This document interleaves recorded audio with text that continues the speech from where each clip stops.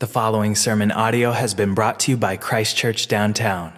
For more information, go to christkirk.com. And all God's people said, Amen. Let us rise and worship the triune God. The Lord is near to all who call upon him, to all who call upon him in truth. He will fulfill the desire of those who are in awe of him. He will hear their cry and save them. Amen. From Isaiah 25:1. O Lord, you are my God. I will exalt you. I will praise your name, for you have done wonderful things. Your counsels of old are faithfulness and truth. Lift up your hearts. We lift them up to the Lord. Let's pray. Father, we exalt you, for you have been a strength to the poor, a strength to the needy in times of distress, a refuge from the storm and a shade from the heat. You have promised to swallow up death forever, to wipe away every tear, and to take away the rebuke of your people from all the earth. We thank you, for you have spoken, and in response, we ask that you would receive our worship now in the bond of the Holy Spirit and in the name of Jesus Christ our Lord, and amen. We continue on in our series of exhortations from Proverbs, and this morning we are in Proverbs 3, verses 19 to 23. The Lord by wisdom founded the earth. By understanding he established the heavens. By his knowledge the depths were broken up, and clouds dropped down the dew. My son, let them not depart from your eyes. Keep sound wisdom and discretion, so they will be life to your soul and grace to your neck. Then you will walk safely in your way, and your foot will not stumble. Where can wisdom be found? Where can you find it? In this passage, we are told that it was God's wisdom that founded the earth, that established the heavens, and broke open the depths of the sea. When the snow falls and eventually melts and evaporates and condenses into clouds and then precipitates to water the earth, you are meant to look at all of that and say, wow, God is wise. If you ate breakfast this morning, it was because of the wisdom of God in creating a world in which animals can eat and crops spring forth from the ground and eventually become your cereal, pancakes, toast, coffee, oranges, onions, eggs, butter, bacon, and all the rest. Everything we eat comes from the wisdom of God. And that is why we should give thanks before every meal. But what happens when we refuse to give thanks to God? In Romans 1, we are told that refusing to give thanks is directly linked to gross sexual sin, homosexuality, sodomy, and lesbianism. In Romans 1, 24 to 25, it says, Therefore God also gave them up to uncleanness in the lusts of their hearts, to dishonor their bodies among themselves, who exchanged the truth about God for the lie, and worshipped and served the creature rather than the Creator, who is blessed forever. Amen. So either you can worship the blessed God and live under his blessing, or you can refuse to worship and give thanks and live under his curse. Which do you want? When we refuse to give thanks, we become fools. And being fools, we stumble into every kind of sin. And so the exhortation is this: thank God for your food. Even thank God for the snow. Thank him for the water cycle. Thank God for Jesus Christ, wisdom incarnate, who came to save you from your rebellious ingratitude and all the rest. In everything, give thanks to him. From Isaiah 50, verse 10. Who among you fears the Lord? Who obeys the voice of his servant? Who walks in darkness and has no light? Let him trust in the name of the Lord and rely upon his God. Father, we confess that we have lived blind to your wisdom in creation. We have suppressed the truth about you in unrighteousness and have been ungrateful like spoiled children, always grasping for things that don't belong to us.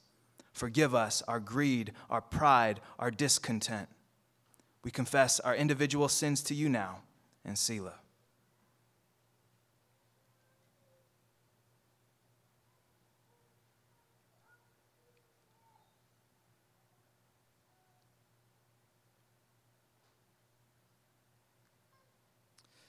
We ask all these things in the name of Jesus, and amen. Please rise for the assurance of pardon. From Isaiah 1:19, if you are willing and obedient, you shall eat the good of the land. Saints of Christ Church, because you have confessed your sins to God, it is my joy to announce to you that your sins are forgiven through Christ. Thanks be to God. The sermon text is taken from Hebrews chapter 13, verses 1 through 6. This is God's word. Let brotherly love continue. Be not forgetful to entertain strangers, for thereby some have entertained angels unawares. Remember them that are in bonds, as bound with them, and them which suffer adversity, as being yourselves also in the body. Marriage is honorable in all, and the bed undefiled. But whoremongers and adulterers God will judge. Let your conversation be without covetousness, and be content with such things as you have. For he hath said, I will never leave thee, nor forsake thee, so that we may boldly say, the Lord is my helper, and I will not fear what man shall do unto me. Our God and Father, we thank you for your word. We thank you that you have not left us as orphans and strangers, but you have come for us in your Son, Jesus, and by his Spirit, and you speak to us in your word. So, Father, we ask now that you would apply your word to us, that you would meet us right where we are, that you would encourage us, that you would correct us, you would build us up, so that we might love as you have loved us. We ask this in Jesus' name. Amen. You may be seated.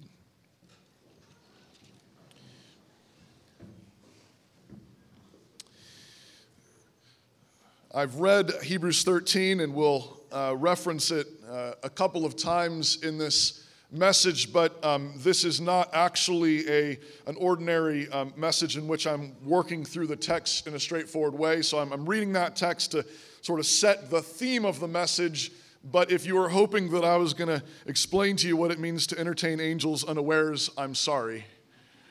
I'm probably not going to get to that, as important as that is. The theme of this message, the theme of this sermon is hospitality, or loving the stranger, and this is one of the things mentioned in this text, and I liked the way that this particular text in Hebrews 13 framed the issue. It's framed as a matter of loving the brothers. It's framed in terms of remembering those in prison, remembering those who are facing adversity, but it's also framed in a context of some warnings as well. And so there's a couple of verses particularly warning about sexual purity in the context of hospitality. In the context of loving the brothers, Paul, who I take to be the author of Hebrews, says, at the same time, be careful about some things. Be careful about sexual purity. Fornicators and adulterers God will judge. Also, be careful about covetousness. In the context of hospitality and loving one another, be content. Remember, God has promised to never leave you or forsake you. And in the context of hospitality, Paul urges us, the scriptures urge us, that we want to be leaning on the Lord in such a way that we say, the Lord is my helper. I will not fear what man shall do to me. Of course, his meditation goes on and his exhortations go on. But I think this particular place where we're exhorted not to neglect hospitality, we're exhorted not to neglect loving the stranger, remembering those in prison and those facing adversity. It comes in the context of warning. It comes in the context of watch out for some temptations that come along with the love of strangers. Arguably, hospitality is one of the basic Christian duties. You cannot meet Jesus and then be someone who is not concerned to love other people. To know Jesus is to know a love that has met you, that has gripped you, that's surprising, overwhelming, encouraging, and you want to share it. This is one of the most basic themes of the gospel. That having met Christ, you want to introduce him to everyone. Having been loved by Christ, having been accepted by Christ, you have now a kind of forgiveness and love and acceptance for people who don't deserve it. Because that's the gospel. You didn't deserve it. You were out in the darkness. You were hating God. You were ugly. You were shameful. And God comes for you. Not because you suddenly got your act together, but surely just sheer grace. Because he has love for you. He has grace for you. He has forgiveness for you. He can cover your shame, and he's glad to do it. So that kind of love, when that's filled you, you have that kind of love to give. You want to love others like that. It delights you to love people like that. So hospitality, loving the stranger, loving the orphan and the widow is central to the Christian faith. It's a central duty because it embodies the gospel of Jesus. It embodies the gospel of Jesus. At the same time, precisely because it does or it ought to embody the gospel, it's worth thinking through carefully so that we are not thoughtlessly embodying a false or distorted gospel. It's not enough to have good intentions. It's not enough to say, well, we're just going to have lots of people over all the time and just see what happens. Well, that's again, maybe good intentions, but you need to be on the watch. It's Paul again in Hebrews 13 here says, do remember to entertain strangers, do remember to practice hospitality, but says, but don't do it in such a way as that's leading you or other people into fornication. Don't do it in such a way that's leading you or others into adultery. If you have a thriving mercy ministry, but there's sexual sin woven through it all, that's not a thriving mercy ministry. It would be like having some kind of medical outpost where you perform surgeries and give treatments for various diseases, but the whole thing is infected with syphilis. Or the whole thing is infected with some other disease. And you say, but look, we're doing these surgeries. We're pulling teeth effectively, and they don't have toothaches anymore. And we set their broken bones. And look, their legs are healing up great. Yeah, and you're infecting them with the disease. That's not a successful medical outreach. And so it's not enough just to say we're going to practice hospitality. We say we want to do it in a way that's honoring to God, that's pleasing to God, that's not, as far as it depends upon us not spreading any further problems, but is actually being used by God to solve the problem, which is fundamentally sin. That's bringing reconciliation. So we want our hospitality that is to embody the gospel. We want it to embody the gospel rightly. We want it to tell the true gospel. We want it to actually be full of gospel power. So then what I want to do is just run through quickly a number of texts that urge us to love the stranger, that urge us to practice hospitality, rooted in the Old Testament. And then I want to, in sort of broad strokes, show you how the whole Bible urges us to love strangers, to love orphans and widows, to love the unlovely, but it urges us to do it in a thoughtful, careful way. So a number of texts on hospitality. This is not all of them by any stretch. Romans 12, Paul says that Christians are to pursue hospitality.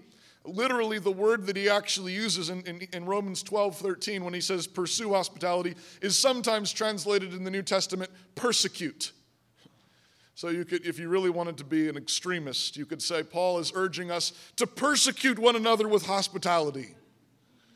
And of course, there's a way to do that would be really terrible. But he's getting at the enthusiasm, the zeal. Go after people. Go after them. The lonely, the downcast, the friendless, the hungry, the widowed, the fatherless. Go after them. Find them. I mean, it's the same idea. Paul, when we call him Saul in the early chapters of Acts, who was persecuting the Christians. What's he doing on his way to Damascus? He's going to find Christians so he can throw them in jail. When Jesus interrupts him and stops him and says, "Stop it. And so there's a certain kind of, again, zeal, enthusiasm that Christians ought to have, seeking out those who need to be loved, those who need to be cared for. It should be kind of like that. Of course, just so long as the people around you don't have that hunted expression in their eyes.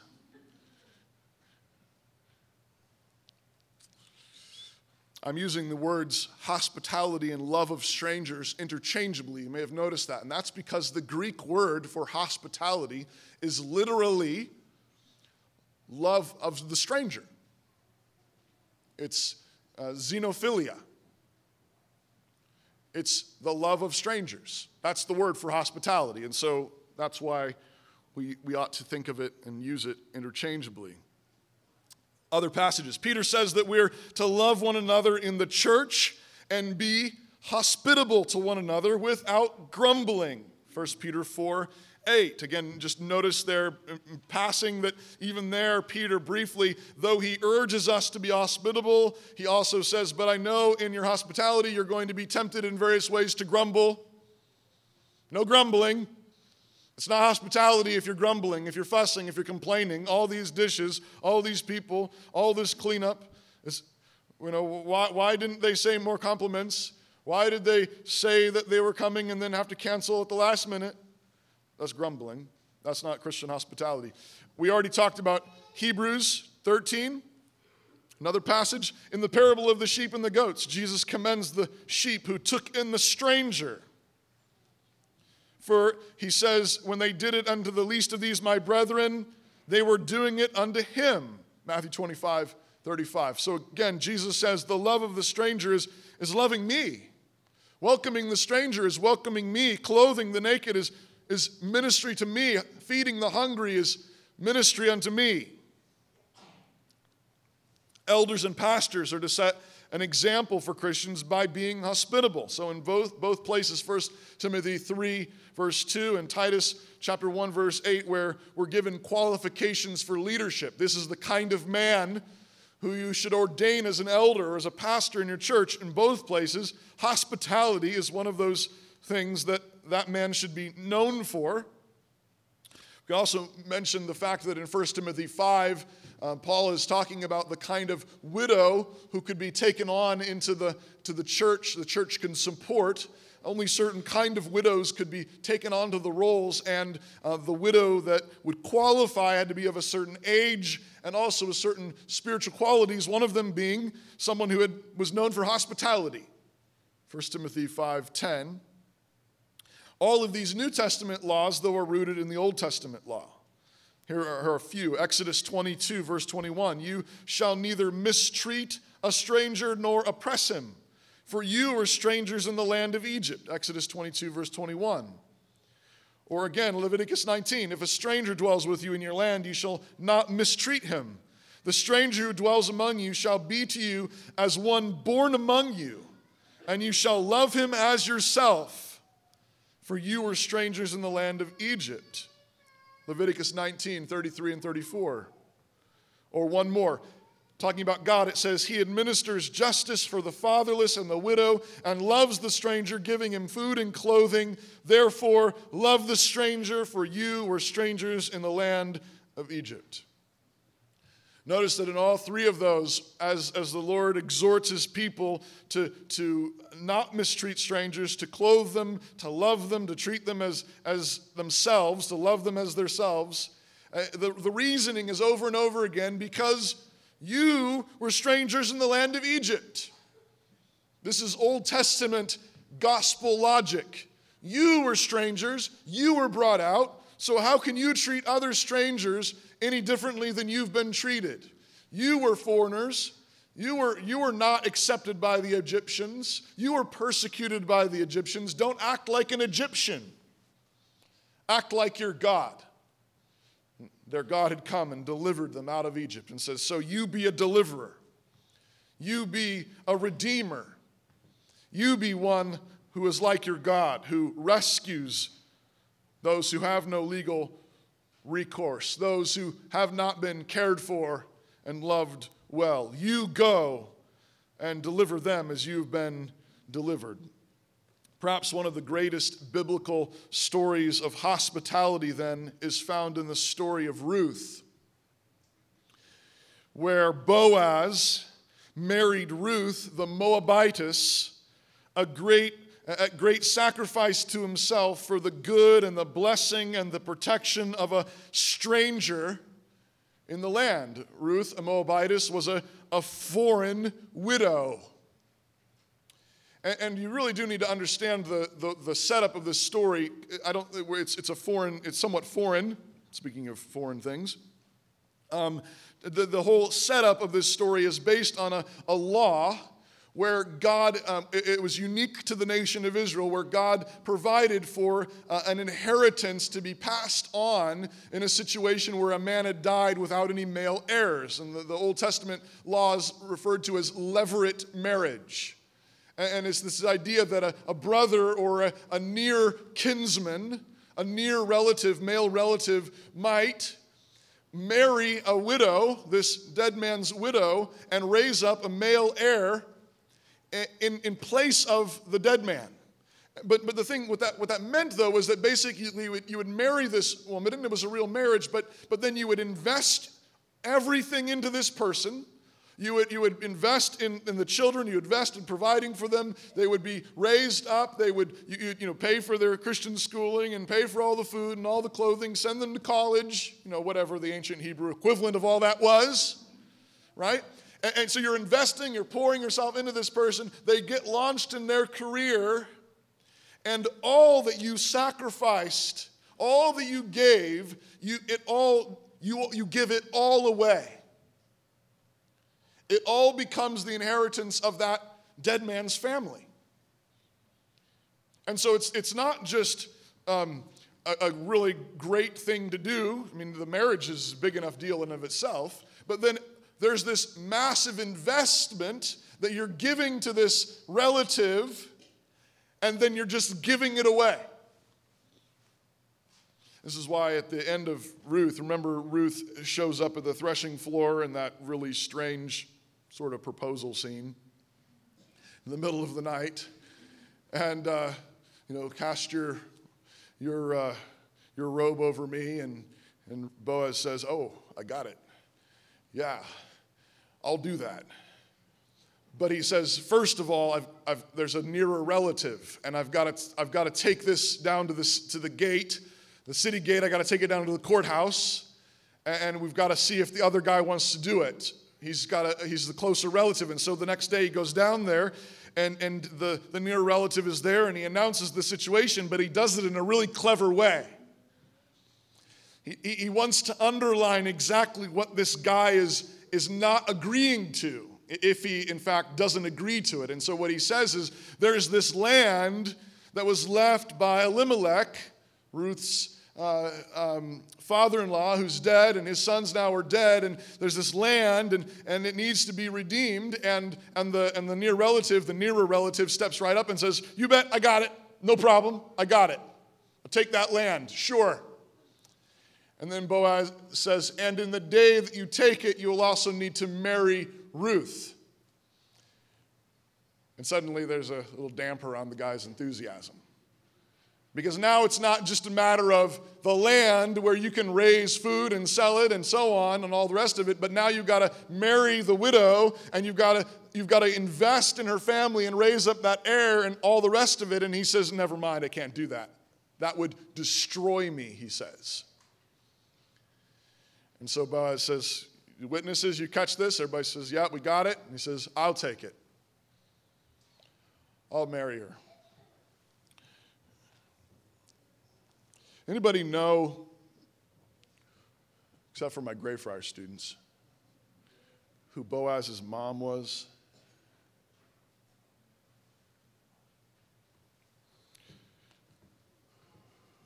Who was Boaz's mom? You've maybe already read the outline. One of the lesser-known genealogical facts of the Bible that really should get a lot more airtime is the fact that Boaz's mom was Rahab the harlot. Remember Rahab from Jericho? a former prostitute? How did Boaz know how to love strangers? How did Boaz know how to love those from the outside? How did Boaz know how to love notorious sinners? How did Boaz know how to love a stranger sacrificially? Because his mom had been the recipient of that kind of sacrificial love. A man named Salmon, or Salmon. We don't know anything about that man, except that he married Rahab the harlot. And they had a son named Boaz. Isn't that glorious? Isn't that beautiful? There's actually quite a bit more to the whole story. I mean, do you remember who the Moabites were? It's even worse and even better. The Moabites are a nation that were descended, there was a man named Moab who was one of the sons of the incestuous union of the daughters of Lot with their father. Genesis 19. And then sexual sin continued in the family. They were known for sexual perversion and sin. Remember that Balaam in Numbers was hired to curse Israel, and God thwarted that. But right after that, the women of Moab successfully seduced many of the men of Israel. So apparently, a pretty large number of Israelite men started sleeping with, committing sexual sin with the women of Moab. Numbers 25, verse 1. Bringing God's curse in the form of a severe plague that was only averted by the well-aimed javelin of Phinehas. Numbers 25.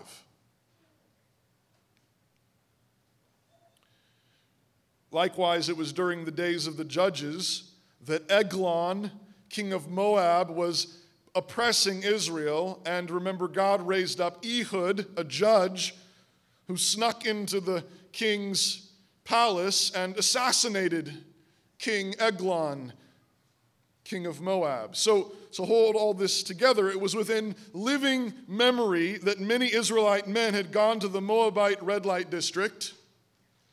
And it was within living memory that many Israelite men had, the Israelites had been oppressed by the Moabites via King Eglon. The Moabites are known for sexual perversion, incest, etc.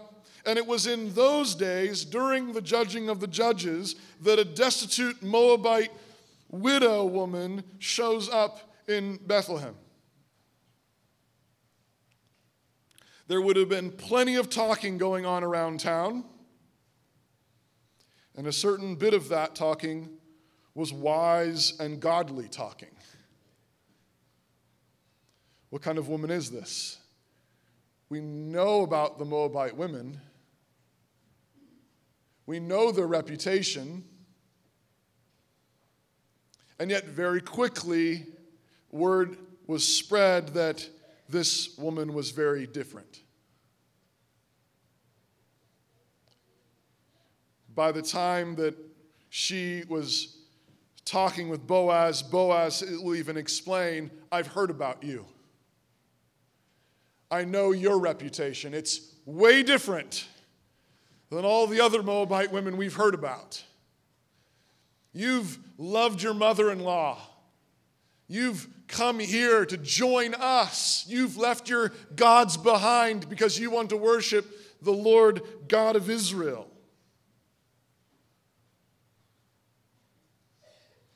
But it was still a dicey-looking situation. But Boaz still knew what to do. Add to this specific story a broader theme that we see throughout the Old Testament. One of the famous warnings that runs through the Old Testament but is specifically picked up in the book of Proverbs is from Solomon regarding the strange woman, the foreign woman, the strange woman. Here's a couple of passages. Proverbs 2 says he's urging his son to put on wisdom, to grasp wisdom. And he says the reason why is it will deliver thee from the strange woman, even from the stranger which flatters with her words, which forsakes the guide of her youth and forgetteth the covenant of her God. Proverbs 2, 16 and 17. Or another in Proverbs 5. For the lips of a strange woman drop as honeycomb, and her mouth is smoother than oil, but her end is bitter as wormwood, sharp as a two-edged sword. Watch out for the stranger, the strange woman, the foreign woman, the Moabite woman who would seek to lead you astray. She's a sweet talker. She flatters you, but she's leading you astray. We can note here that in the Old Testament, in the Hebrew, it routinely uses two different words for strangers. I know there's probably at least one Hebrew nerd here. So I'm just going to tell you, I'm a Hebrew nerd too, so that's not a put down. But there are two words used in Hebrew for stranger or foreigner that's frequently translated into English, and one of them means something more like sojourner, and one is more like a foreigner, like pagan, outsider, watch out. And so there's a little bit of a distinction in the Hebrew that our English doesn't tell us. It uses stranger and stranger. But in the New Testament writers are actually comfortable using the same word for both realities, inviting this comparison. So even though in the Old Testament there's a word difference between a sojourner, someone traveling in your district, somebody visiting your land, and a pagan stranger, someone to be ware of, the New Testament word blends that to some extent, I think, inviting us to say there's a reason why it's okay to translate them both as stranger, and you need to be able to tell which is which. Is this the kind of stranger I run from, stranger danger? Or is this the kind of stranger that I need to welcome and love and clothe and feed? Which is it? King Solomon knew from personal experience the dangers of the strange woman. This is from 1 Kings 11. It says, "But King Solomon loved many strange women together with the daughter of Pharaoh, women of the Moabites." It's the Moabite women again. "The Ammonites, the Edomites, the Dizonians, Hittites of the nations concerning which the Lord had said to the children of Israel, you shall not go into them, neither shall they come into you.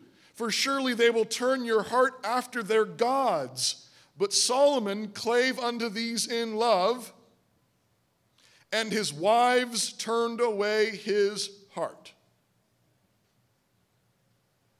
And so when Solomon says, "My son, beware of the strange woman, the foreign woman, the pagan woman. The end is death, the end is wormwood. It's a two-edged sword. Watch out, run away. Don't marry them. They will turn your heart away." Solomon knew what he was talking about. We see the same principle repeated in the New Testament. This is in 2 Corinthians. Paul says, "Be not unequally yoked together with unbelievers." Be not unequally yoked together with unbelievers. "For what fellowship hath righteousness with unrighteousness? What communion hath light with darkness?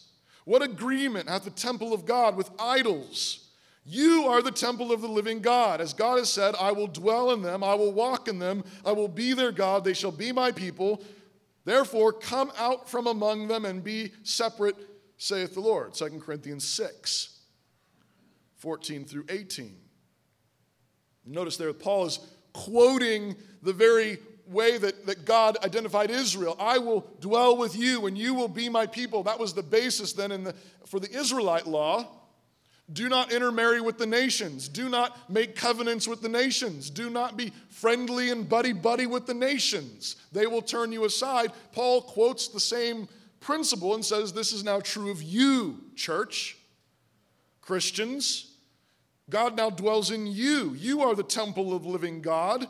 So come out from among them and be separate.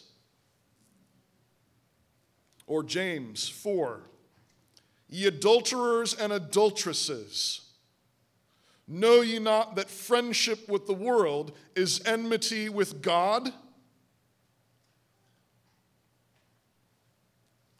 Whosoever therefore will be a friend of the world is the enemy of God. James 4:4. So do you feel the tension yet? So on the one hand, God urges his people, love the stranger, welcome the stranger, feed the stranger, clothe the stranger. And on the other hand, God repeatedly warns about being assimilated to the ways of strangers. It's not supposed to be a two-way street. It's a one-way. Y'all are welcome in here, worshiping our God, serving our God, leaving your ways behind, your gods behind, your cultures behind, but we're not coming there with you. Do you see that?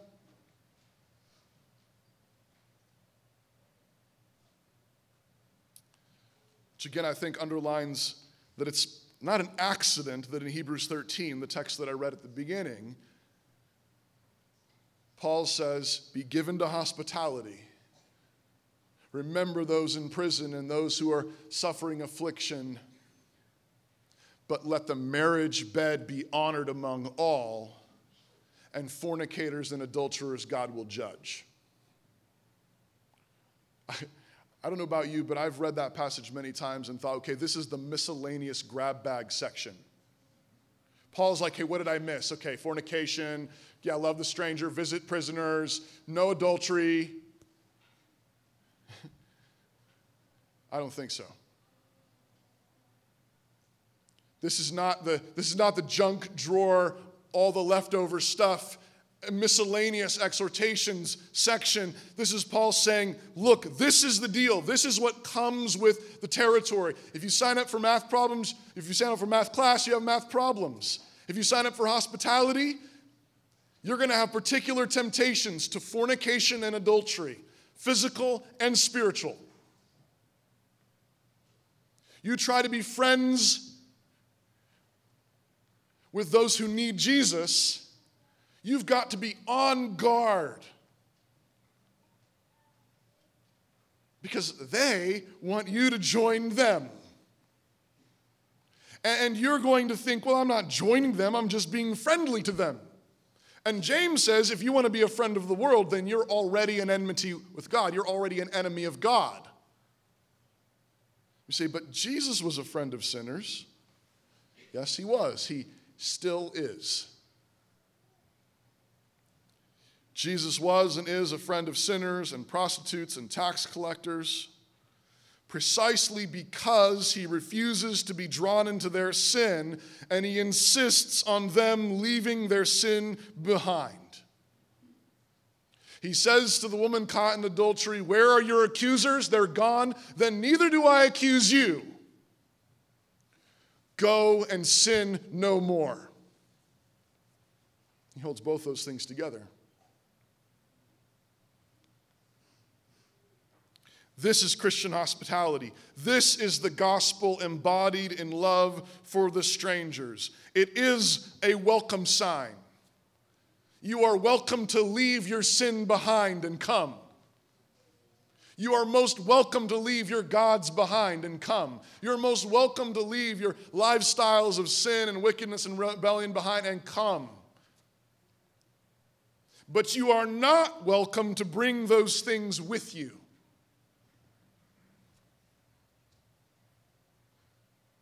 We invite you warmly to the table of the Lord, but it's the Lord's table and he is at war with all of our sin, with all of our rebellion, with all of our lies, with all of our hypocrisy.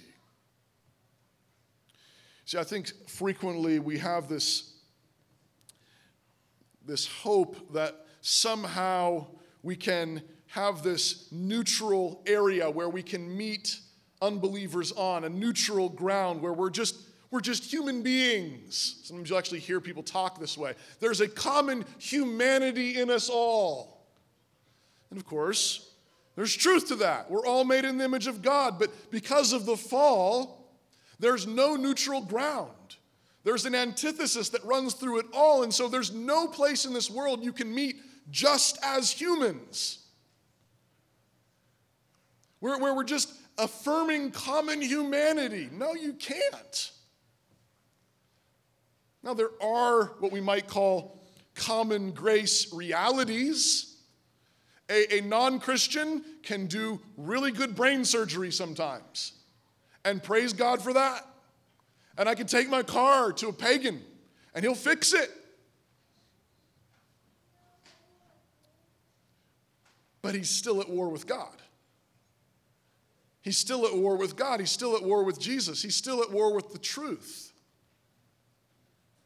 God in his common grace restrains that evil so that we, all of us, are not as evil as we could be. But the antithesis still runs through the whole thing. There's no place where you can say, we're just affirming common humanity. As soon as you say that, as soon as you try to carve out this neutral ground where we're just affirming our common humanity, you've lost. Because you've denied a fundamental truth, which is that either you're for Jesus or against him. Now, I'm not saying you don't talk to unbelievers. No, we're Christians. You got to talk to them. You got to invite them into your home. You got to go out and find them. But you have to go out and find them, and you have to welcome them, and you have to love them, knowing that you're at war with their fundamental loyalties.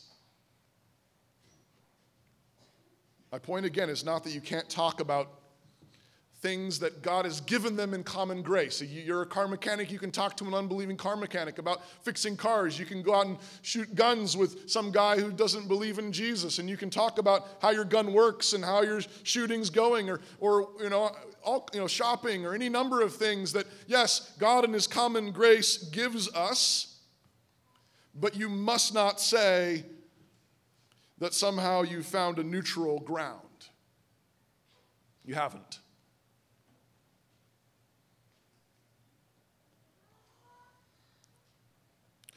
And this is the point, the fundamental thing that unbelievers need, non-Christians need, is Jesus.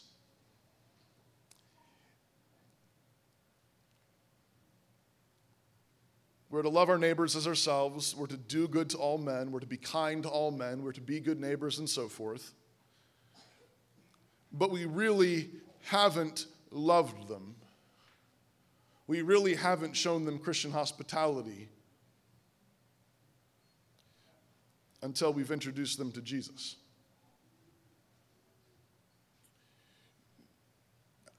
Again, the temptation, I think, the tendency is to say, well, I'm getting there. Well, okay, I get it. I know that sometimes that particular moment is not the moment, but you need to know that you haven't actually given them what they need yet.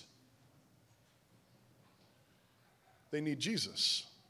They need to be turned from an enemy into a friend through the mercy of Jesus. It'd be sort of like showing up at a side of the road, somebody's broken down with a flat tire, and you walk up to them and just say, man, I just love your car. It's such a great car. And you're from Alaska? I'm from Alaska. I saw your plates. That's just awesome. Right? And, man, just like how the way you keep your car clean, it's really nice. Yeah. Look at the sunset. Isn't it just great today? All right, well, have a great one. Good to see you. Bye. And you drive off. Okay. And there they are, sitting there with their jack in hand, trying to figure out what just happened. Like you were nice to them. You were kind to them. You were friendly to them. And you didn't do the very thing they needed, which is you to help them put the spare tire on. Right? That's what they needed. That's what non-Christians need. They are enemies of God. They are our enemies for the sake of the gospel. And so we are called to love them, do good to them, so that they will surrender to their king. These principles have a number of applications in a number of different directions. You could talk about entertainment. How do you think about entertainment? Friendship, we've been talking about. Can you learn from pagans? Can pagans teach us anything? Yes, they can. But how do we approach that? How do we approach those kinds of classes or those kinds of courses? Evangelism, we've been talking about. In the early church, one of the images the church fathers used to describe how Christians should interact with pagan culture was the war bride image in Deuteronomy 21. So the early church fathers used this image as a way of describing how Christians should interact with the unbelieving culture around them. In Deuteronomy 21, God prohibited men from acting on impulse in the middle of war, as is very common in pagan warfare and is becoming more common again as we leave behind our Christian values. But in pagan warfare, it was common for there to be men acting on their lusts and grabbing women in the middle of the war. And so God prohibited that, so that's against the law, that's not acceptable. And so he required that if a man saw a woman among the captives that he wanted to marry, she could be brought home with him. She was to shave her head, trim her nails, put off the clothing of her captivity, and then be allowed to mourn for a full month before he was allowed to marry her. The church fathers said this was a good analogy for thinking about how we sort through the pagan cultures around us. Okay? 30-day waiting period, shave the head, change the clothes, trim the nails. Right? Is it possible that there would be a beautiful woman that a godly man might want to marry and bring in? Yes, it's possible. But you can't just do it on a whim. You can't do it thoughtlessly. You can't do it impulsively. She's got to be transformed. She's got to be changed. And the church fathers thought this was a particularly good image because of what Paul says in 2 Corinthians chapter 10, verse 5. What are we doing with the gospel? We're casting down strongholds. We're at war with unbelief. And what are we doing? We're taking captive every thought that sets itself up against the knowledge of Jesus Christ. So every thought that needs to be taken captive needs to be brought home and isolated for 30 days and shaved and trimmed and redressed. That's how we take captive every thought so that it obeys Jesus Christ. The strange woman needed to be naturalized or assimilated into Israel, and this can't be done impulsively or thoughtlessly. She must leave behind her pagan gods and cleave to the God of Israel. She must wear the righteousness of Jesus. She must repent of her sins. She must be cleansed by the blood of Christ, like Rahab, like Ruth, so that then we can marry them. Just a quick caution and encouragement as we close. Remember that it is a fundamental Christian responsibility to provide for those of your own household. 1 Timothy 5:8 says that you must provide for your own household, and anyone who doesn't provide for their own household has rejected the faith and is worse than an unbeliever. It's a fundamental duty. This gospel love, this gospel hospitality is embodied and enacted, first of all, in our own homes. And to refuse to do that with your wife and children, to refuse to do that with your own family, Paul says, is to abandon the faith, is to reject the faith, and you're worse than an unbeliever because you know better. You know Jesus, you know how he's loved you, and you're required by God to love those closest to you in the same way. Many Christians, in the name of mercy ministry and hospitality, sacrifice marriages and children on the altar to this strange God. But the first rule of Christian hospitality is to create no new orphans or widows or strangers. The first rule of Christian hospitality is create no new orphans, widows, or strangers. Meaning you must not allow for your family to become functional orphans, widows, or strangers. You're always having people over, but are your children being welcomed to your table? You're always going out and finding people. But have you found your own wife, your own husband, your own children? Or have you estranged them?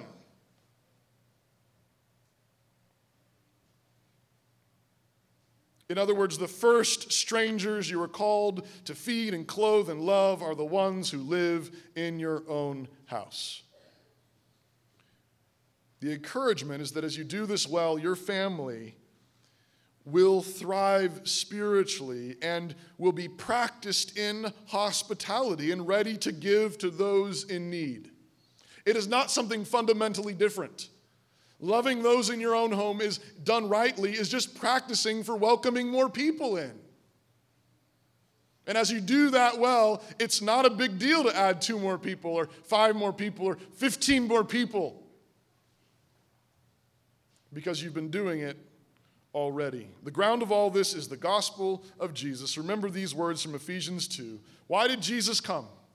Jesus came that he might reconcile us to God in one body through the cross, thereby putting to death the enmity. Now, therefore, you are no longer strangers and foreigners, but fellow citizens with the saints and members of the household of God. But how did Jesus love you? He pulled you out of the mire. He pulled you out of the grave. He didn't let you cling to those old ways. He brought you home. He washed you off. He clothed you with new royal garments. He fed you at his table and made you leave all the old stuff behind. That's Christian hospitality. That's the love of the stranger, where we don't leave people in the mire. We insist that they come out and they come home with us, because that's what Jesus has done for us. Our God and Father, we thank you and we praise you that you sent Jesus into the far country for us. You sent him into the far country of this world. He left his home behind. He became homeless. He became a stranger. He became hungry. He became friendless in order to meet us in our homelessness, in our estrangement, in our hunger, in our shame. Father, I pray that we would be a people who love others like that. And Father, I pray that you would give us the grace to love those right in front of us, those closest to us, like that, so that what we have to give, what we have to share, would be real Christian hospitality. We ask this in Jesus' name, who taught us to pray. Amen. This table is God's sign of hospitality to us and all men. The Word calls us to this table. The gospel calls us to fellowship with God and one another. It calls us to reconciliation in Jesus through his broken body and shed blood for our sins. But this table is the Lord's table. We call it the Lord's Supper. This is not your table. This is not my table. This table does not belong to CCD or Christ Church or the Communion of Reformed Evangelical Churches or Reformed Presbyterians in general. It belongs to Jesus. This means that everyone Jesus welcomes into fellowship with him is welcome here. We do not have the right to fence our table more strictly than Jesus, because it is not our table. So who may come to this table? All who have been baptized and profess faith in Jesus alone for their salvation and are not under church discipline. If you are a baptized believer and you have been walking in unconfessed sin, you still must come, but you must come and lay your sin down. If you come in hypocrisy, the Lord of this table promises to deal with you.